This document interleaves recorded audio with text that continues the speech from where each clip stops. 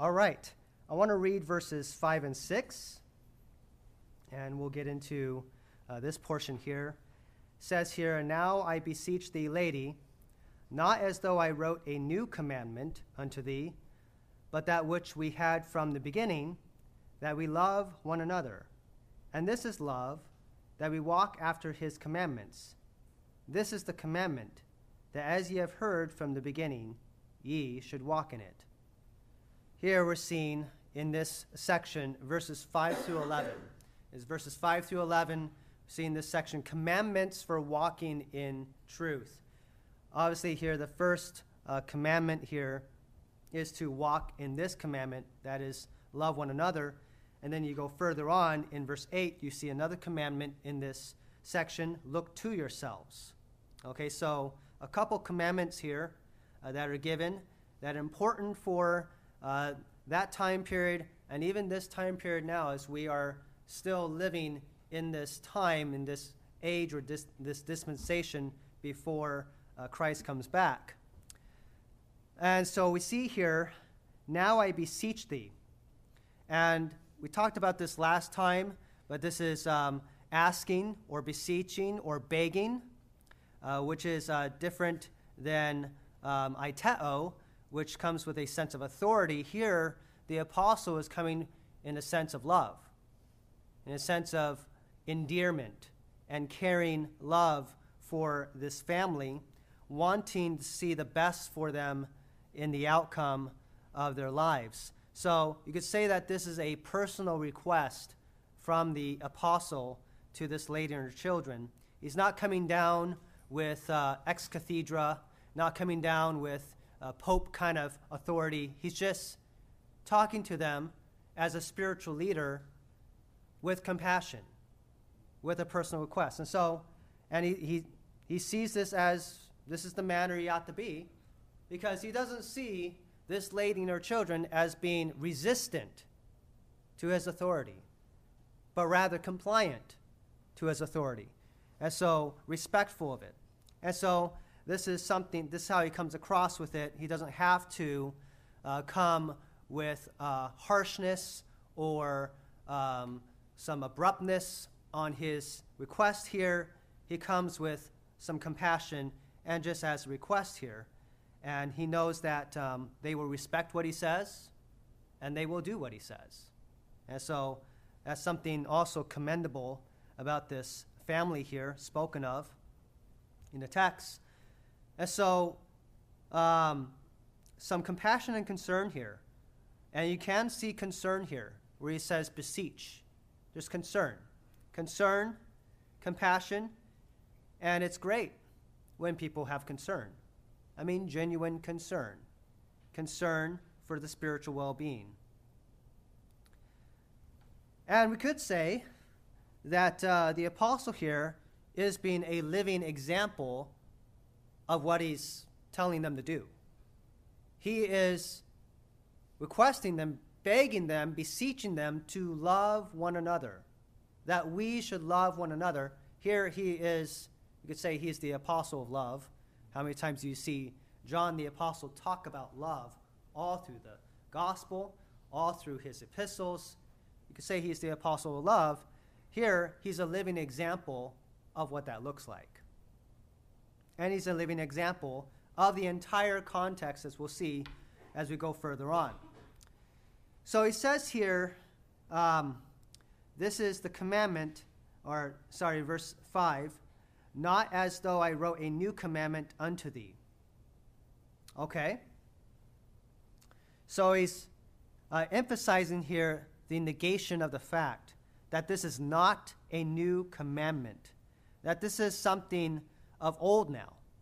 This is you could say an old commandment. So it's just more like a reminder or a restatement of what has been said so many times already. And so he emphasized the fact that this was a commandment also necessary to follow, something for their own spiritual good and for the sake of the truth, because that's really the context here, is sticking to the truth, walking in the truth. And so this is a needful component to see that happen.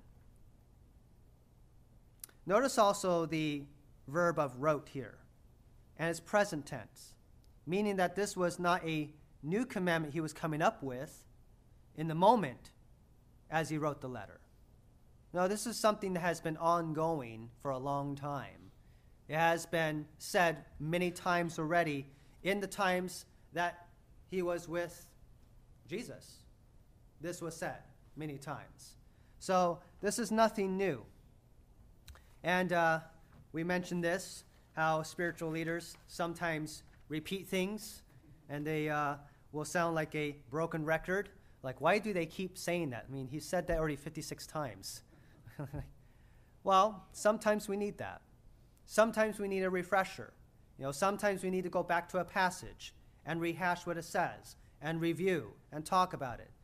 And so this is something needful, and it's something you see the Apostle John repeat over and over and over in all his epistles and even in the gospel that he wrote. This same commandment he repeats. And so this was a commandment which they had from the beginning. Again, we note the strong contrast here with the conjunction Allah. It says here, but that which we had heard from the beginning. This is to signify the difference between something new and something old in the past. And here is the word kainos for new, which is more of the signification of quality. So it can be understood as something that's recent, unworn, fresh, a new kind, uncommon, or unheard of. And so he uses that word to describe this commandment. Now, this is there's some sense of time here, because you do see here where it says, from the beginning. So there is a time element to this, even though it's more of an emphasis upon quality. The quality of the commandment is, here there's some element of time. And so the apostles' idea was that this commandment was supposed to be a staple among Christians, a basic part of the Christian life. It's supposed to be a quality of the Christian life. That this is just how the Christian life is, how it ought to show itself, the fruit that should come out, something that's basic and foundational to the rest of the Christian life. In our context, it was a commandment that was extremely needful in the truth's competition with the errors of the day. Because that's what we're reading here in this whole epistle, is that you have truth and you have error. And error is working very hard. And so is the truth. But we're part of that. We're part of that. And so this commandment being followed is very needful to this, you could say, conflict between truth and error. Now, you see here where it says, ye have heard, all right? That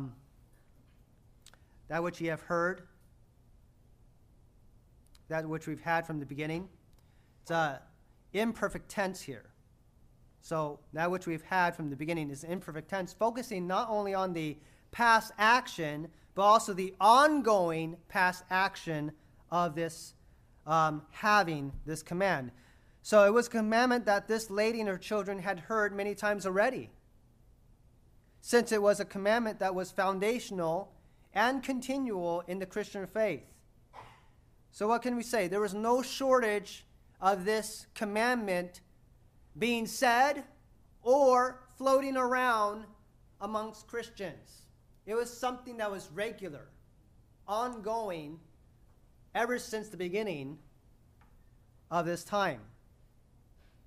And so it was a commandment that had been said and given since the beginning, you could say, of this gospel dispensation, or you could say since the beginning of the New Testament era, or maybe better said, since the beginning of the Lord's ministry, where we do see the Lord speaking this commandment several times. If we want to see a couple passages, obviously we go to the Gospel of John. In John 13, 34 and 35, we see one instance where this is spoken in the beginning of this dispensation time. John 13, 34 and 35. Says, "A new commandment I give unto you, that ye love one another, as I have loved you, that ye also love one another. By this shall all men know that ye are my disciples, if ye have love one to another." There you go. Jesus speaking this commandment. And here he's saying, it's a new commandment to you guys, something I want you guys to implement in your ministry here with one another, is this love one to another. Then John 15, verses 9 through 17, we see a whole passage here speaking about this. It says here in verse 9, "As the Father hath loved me, so have I loved you. Continue ye in my love. If ye keep my commandments, ye shall abide in my love, even as I have kept my Father's commandments and abide in his love. These things have I spoken unto you, that my joy may remain in you, and that your joy might be full. This is my commandment, that ye love one another, as I have loved you. Greater love hath no man than this, that a man lay down his life for his friends. Ye are my friends, if ye do whatsoever I command you. Henceforth I call you not servants, for the servant knoweth not what his Lord doeth, but I have called you friends. For all things that I have heard of my Father I have made known unto you. Ye have not chosen me, but I have chosen you, and ordained you, that ye should go and bring forth fruit, and that your fruit should remain, and that whatsoever ye shall ask of the Father in my name, he may give it you. These things I command you, that ye love one another." So there, two, you could say, passages in John's gospel where John is emphasizing this commandment. So you could say the apostle here in 2 John is referring back to what was said in those times of the Lord's ministry. So this is something, you could say, it's an old and worn out commandment, not worn out in the sense that, it's, we don't use it anymore, but in the sense that it has been rehearsed and rehearsed over and over and over, as if it were wearing out, and yet never getting old, always in dire need of its revival. And so here you can say the apostle is reviving this commandment that had been said many times before this. He's bringing it up again as something that's needful in this present discussion. Now, what should spawn such a revival of this commandment from John to this lady and her children? That's the question we're asking here. Why is the apostle bringing this up? It seems like an outlier. It seems like it's just there. It seems like it's just, imported, and it makes no sense, and it has no connection to anything else he's saying in the context. But it's actually the opposite. It does connect. It does coincide. It does fit. The performance of the commandment was necessary and crucial to the preservation of the Christian faith, the truth. The righteousness of God being revealed from faith to faith as found in the lives of his people. You say, well, doesn't the truth survive even without us? Yes. But God chooses to use us. God chooses to use us in this preservation of the faith, that it keeps going on from generation to generation. You're privileged in that, okay? That God has used us to be the keepers of this truth in our time. The perseverance of God's people has always been, in these last days, of utmost importance. And from our perspective, at severe risk, seeing how so many are prone to falling away at a moment's notice. So from our perspective, we could say it looks like the Christian faith is about to crumble. We're going through world history, and we've been going through the Roman persecutions, and how many gruesome and how many deaths that were done in the Roman Empire against Christians, and yet Christianity grew in the midst of all that. It didn't die out, it grew. All right? And so, from our perspective, it looks like it's all going to fall apart.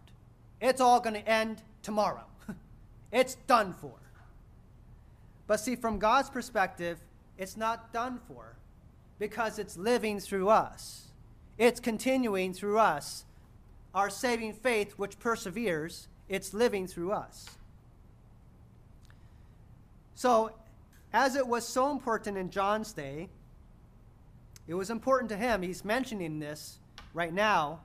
It's equally important in our day.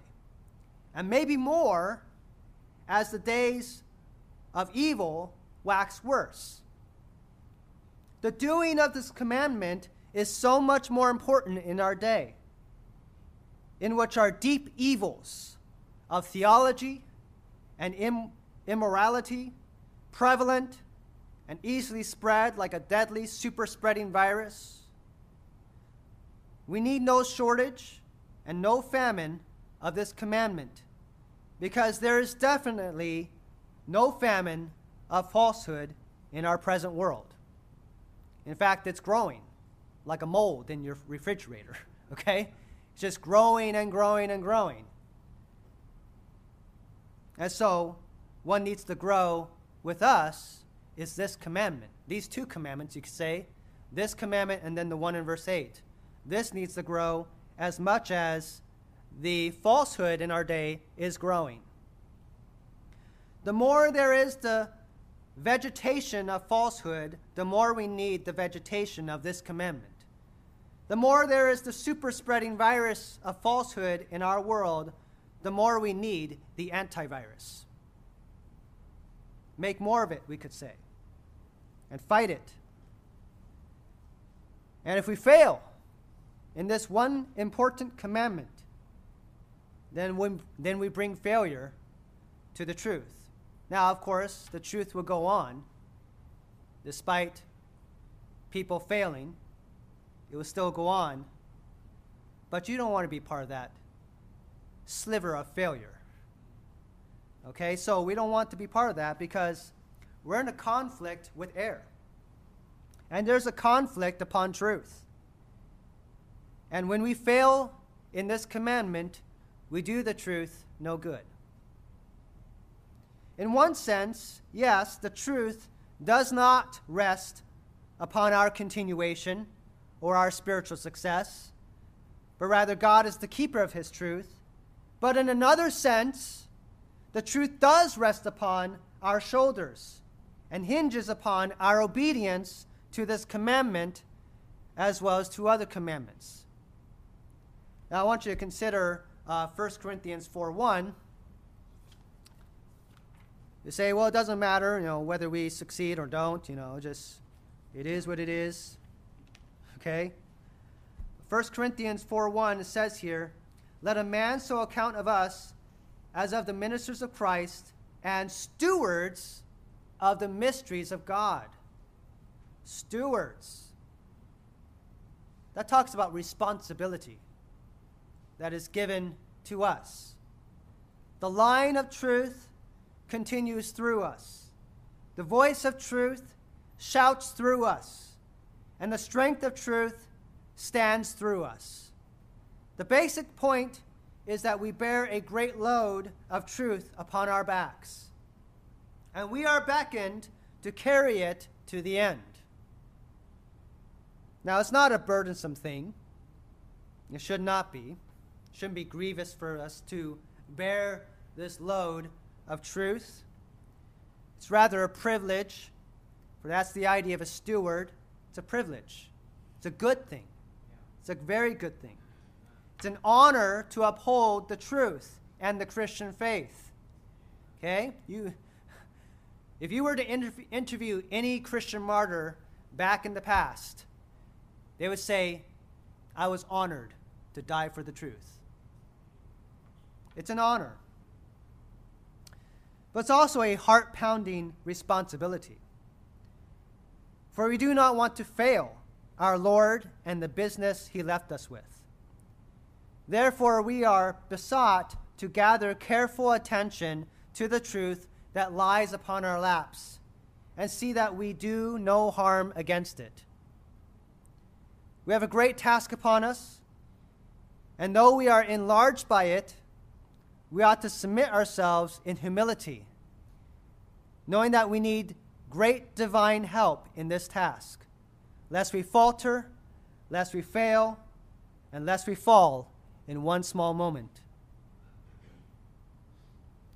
And we must greatly understand the competition out there is very, very aggressive. We see this. And it seems like we're greatly outnumbered. You feel that, parents? Okay. Sometimes you feel you're greatly outnumbered, like you're trying to bunk hedgehogs and bunk groundhogs and things, try to keep them in the hole, just pop up another hole. It's like it's nonstop. Our world is very aggressive in pushing its agenda. And so we got competition, which means we got to be on our game, right? The commandment is nothing foreign to the Apostle John, and it's nothing foreign to the pages of the New Testament. And the commandment is here in verse 5 at the end, that we love one another. That we love one another. Of all the commandments you could think of when it comes to keeping the truth safe and secure and settled, would it be this one first on your mind? I know it wouldn't be me. No. To keep the truth, this is the first commandment to really think about, to keep the truth. No, we often think of commandments like this. We probably think of fight the good fight of faith. That's going to do it. Fight the good fight of faith. Or maybe stand fast in the strength of the Lord, right? Or be strong and quit ye like men. Those are the commandments we think of, right? Okay? But here, John is saying, no, this is the commandment you need to be thinking about. This is crucial to the survival of the truth through you guys. None of these that I just spoke of, fight, stand fast, be strong, none of these is the commandment for this enormous task. It is that we love one another. You see, this task to uphold the truth, it's not a solo mission. It's not. It's not the mission of a mercenary called upon. It's not the duty of a masked vigilante fighting crime at night. It's the task for a band of brothers. We're brothers and sisters, and we have to band together. This is the job of the brotherhood and sisterhood of believers. This is a task for a body of believers. We are a body of believers here in El Sobrante, California, and we are tasked with upholding the truth in the San Francisco Bay Area. Huge task, right? Look at us. We're greatly outnumbered. But we have a God. Okay? That's good. The task of the truth does not fall upon the shoulders of one man. Aren't you thankful for that? We bear this together as one and as a brotherhood. And such closeness and togetherness of God's people will be the strength that encases and protects the health of the truth. Now, here it says in verse 5 that we love one another. If we were to look at it in its Greek formation, it would look like a purpose clause, but it's not functioning in that way. Okay, it's something that is a commandment, that this is the substance of the commandment. This is the substance of John's beseeching. What is he beseeching? What is he wanting? What is he begging from them? That we love one another. Therefore, in practice, you could say this is a well-sown commitment among believers. The conflict between truth and error rages on, and we need each other in the midst of it. Some things to think about. Why should any Christian need to go solo? I mean, that did happen to Paul. Remember that? And none stood with him besides Luke. But he had the Lord standing with him. So it does happen at times. But why should any Christian need to fly solo in this task? Don't let your brother go solo in the fight. Join him. Fight alongside him with him. Fight for him. Give him some cover fire, if you want to go with modern warfare. The storm of this war gets super intense. It really does. And we need everyone together. It's not like you can just, sit on the sidelines and say, if that were me, I would do something else. Well, that's good for you. Why don't you join in? Okay? All right? Don't be on the sidelines. Let's fight together. Let's march together. Let's walk the line of faith and doing our part in the formation. Get into formation and let's do each of our part. The second thing about this, you are not alone. Others are with you in the task of keeping the truth. Elijah felt that. He got depressed. He thought, I'm all alone. And the Lord had to correct him. No, you're not alone. There are thousands who have not bowed the knee to Baal. So you're not alone, Elijah. Okay? Others are with you in the task of keeping the truth. You can't do it alone either. You can't. Say, no, I can, because it's me. No, you can't. I'm a spiritual warrior. No, not as much as you think you are. None of us are spiritual warriors as we think we are. We actually need each other. You need the functions of other believers to help you. Then others need your strength and skill to assist them. This is where love for the brethren kicks in. You with others come to the assistance and aid of other brothers and sisters handling the task of keeping the truth. In this way, this commandment to love one another is the foundation and the strength of the truth in our time. My mind was just thinking about work days in the past where Peter and Daryl would come to the building here and they would stuff tracks. You say they're blind, they can't do anything. Sure they can. They're stuffing tracks so you can pass them out. Okay? It's the love of the brotherhood. We're in this together. It's not like we have just people on loose ends just doing, little pieces here and there, just fighting, different warfares. No, we're all together. Doesn't the scripture say the church is the pillar and ground of the truth? Doesn't say one man. It says the church.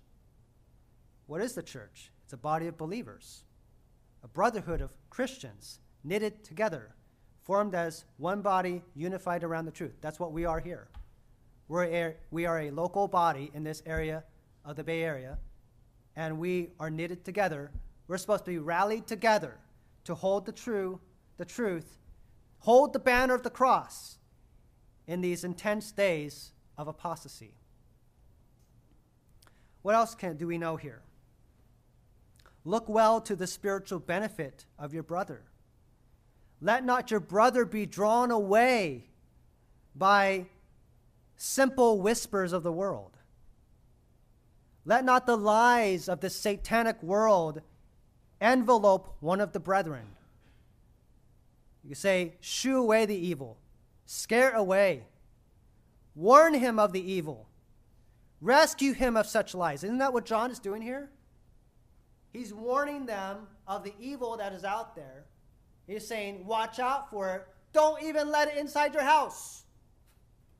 He's doing exactly what he's preaching here. So take your brother by the hand and lead him along the path of truth.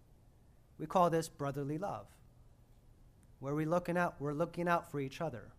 Not in a judgmental way, but in a way of we are concerned. We really want to help.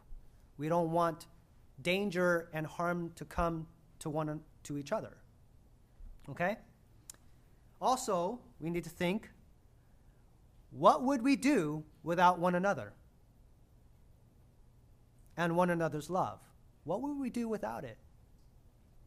Now, indeed, we have God, and he can be our portion in times we stand or feel alone. But overall, how many times has it been that we have been dependent upon the love of our brothers to keep us going strong in the path of truth? How many times can you look in your past and you say, such and such person was a strength to me in that time when I was low? And I needed that. I needed that. How many times we can say that we have been encouraged by the strength of others? How many times can we say that if it weren't for the love of our brothers and sisters, we would be in dire straits and that we would have wandered off a little from the path? So what would we do without each other? Just honestly speaking. And so we need this commandment to be functioning among us, loving one another, to watch out for one another, because we live in evil, wicked days, full of doctrinal error and moral error. We really need to love one another. And so this command was the substance and essence of the apostles' beseeching. He was begging the lady and her children to hold true to this one important command. Now, we do not know where John's location was at this point, nor do we know the location of this lady and her children. We don't know. But we do know that this commandment to love one another was a universal commandment among the Christian realm.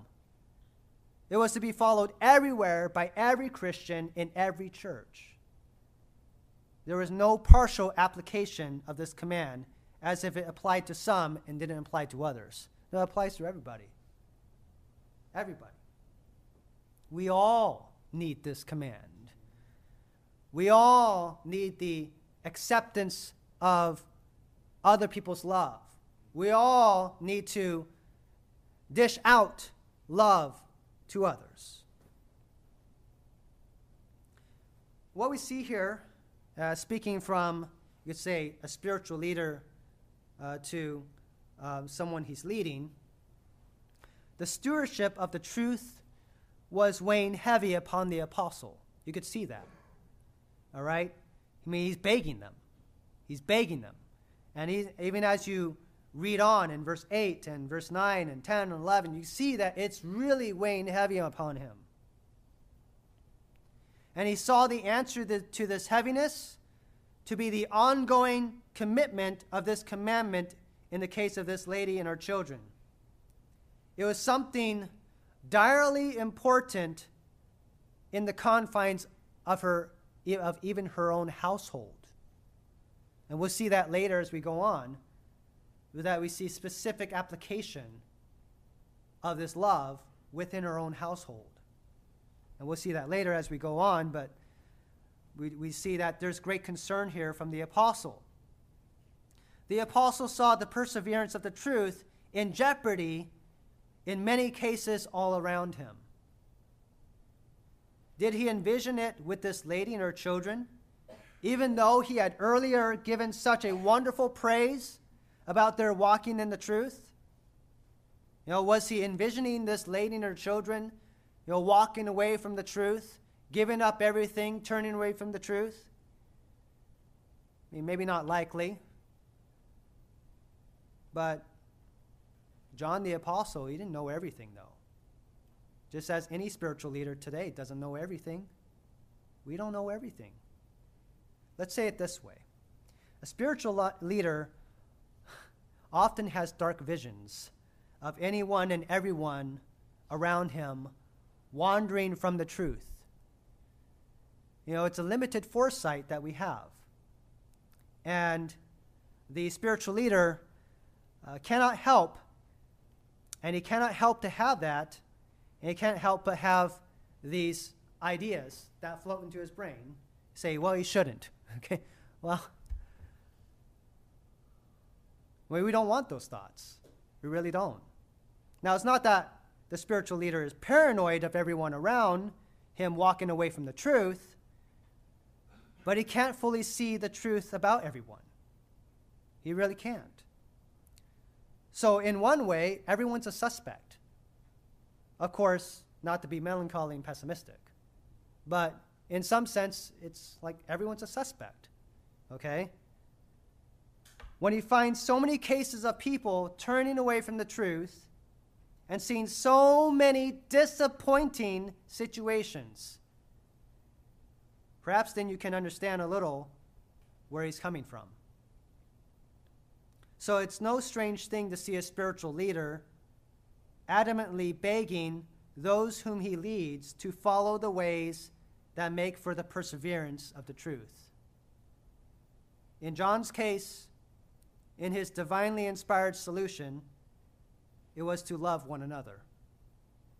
This is the key to the continuation of the truth among believers. And we will do well to learn from it even more. Now you see a progression here in verses 5 and 6, and I'll just end with this, but you do see a progression here. In verse 5, you see this commandment. Well, what is that commandment? Is that we love one another. It's love. Love that is reciprocal. Well, what is that love? Verse 6. This is love. What is it? That we walk after his commandments. That is love. That is loving one another. When you walk after God's commandments. Well, what does that look like? Walking after his commandments. It goes on to verse 6. This is the commandment, that as ye have heard from the beginning, that ye should walk in it. What's the it? Love. Love for one another. That ye should walk in love for one another.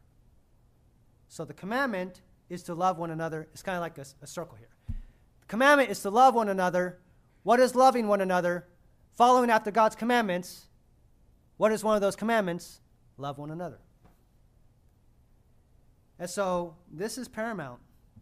And as you go through the text here, as we keep going through 2 John here, you see how important this is. That we need to love one another and be caring about each other's spiritual benefit. Watching out for each other. Okay, watching out for each other. Not allowing things to spoil one another, corrupt one another, sway one another, make people wander, or whatever. A lot of things out there in our world. A lot of competition we're up against. But the truth always prevails. But it's going to prevail through us if we love one another. Let's pray.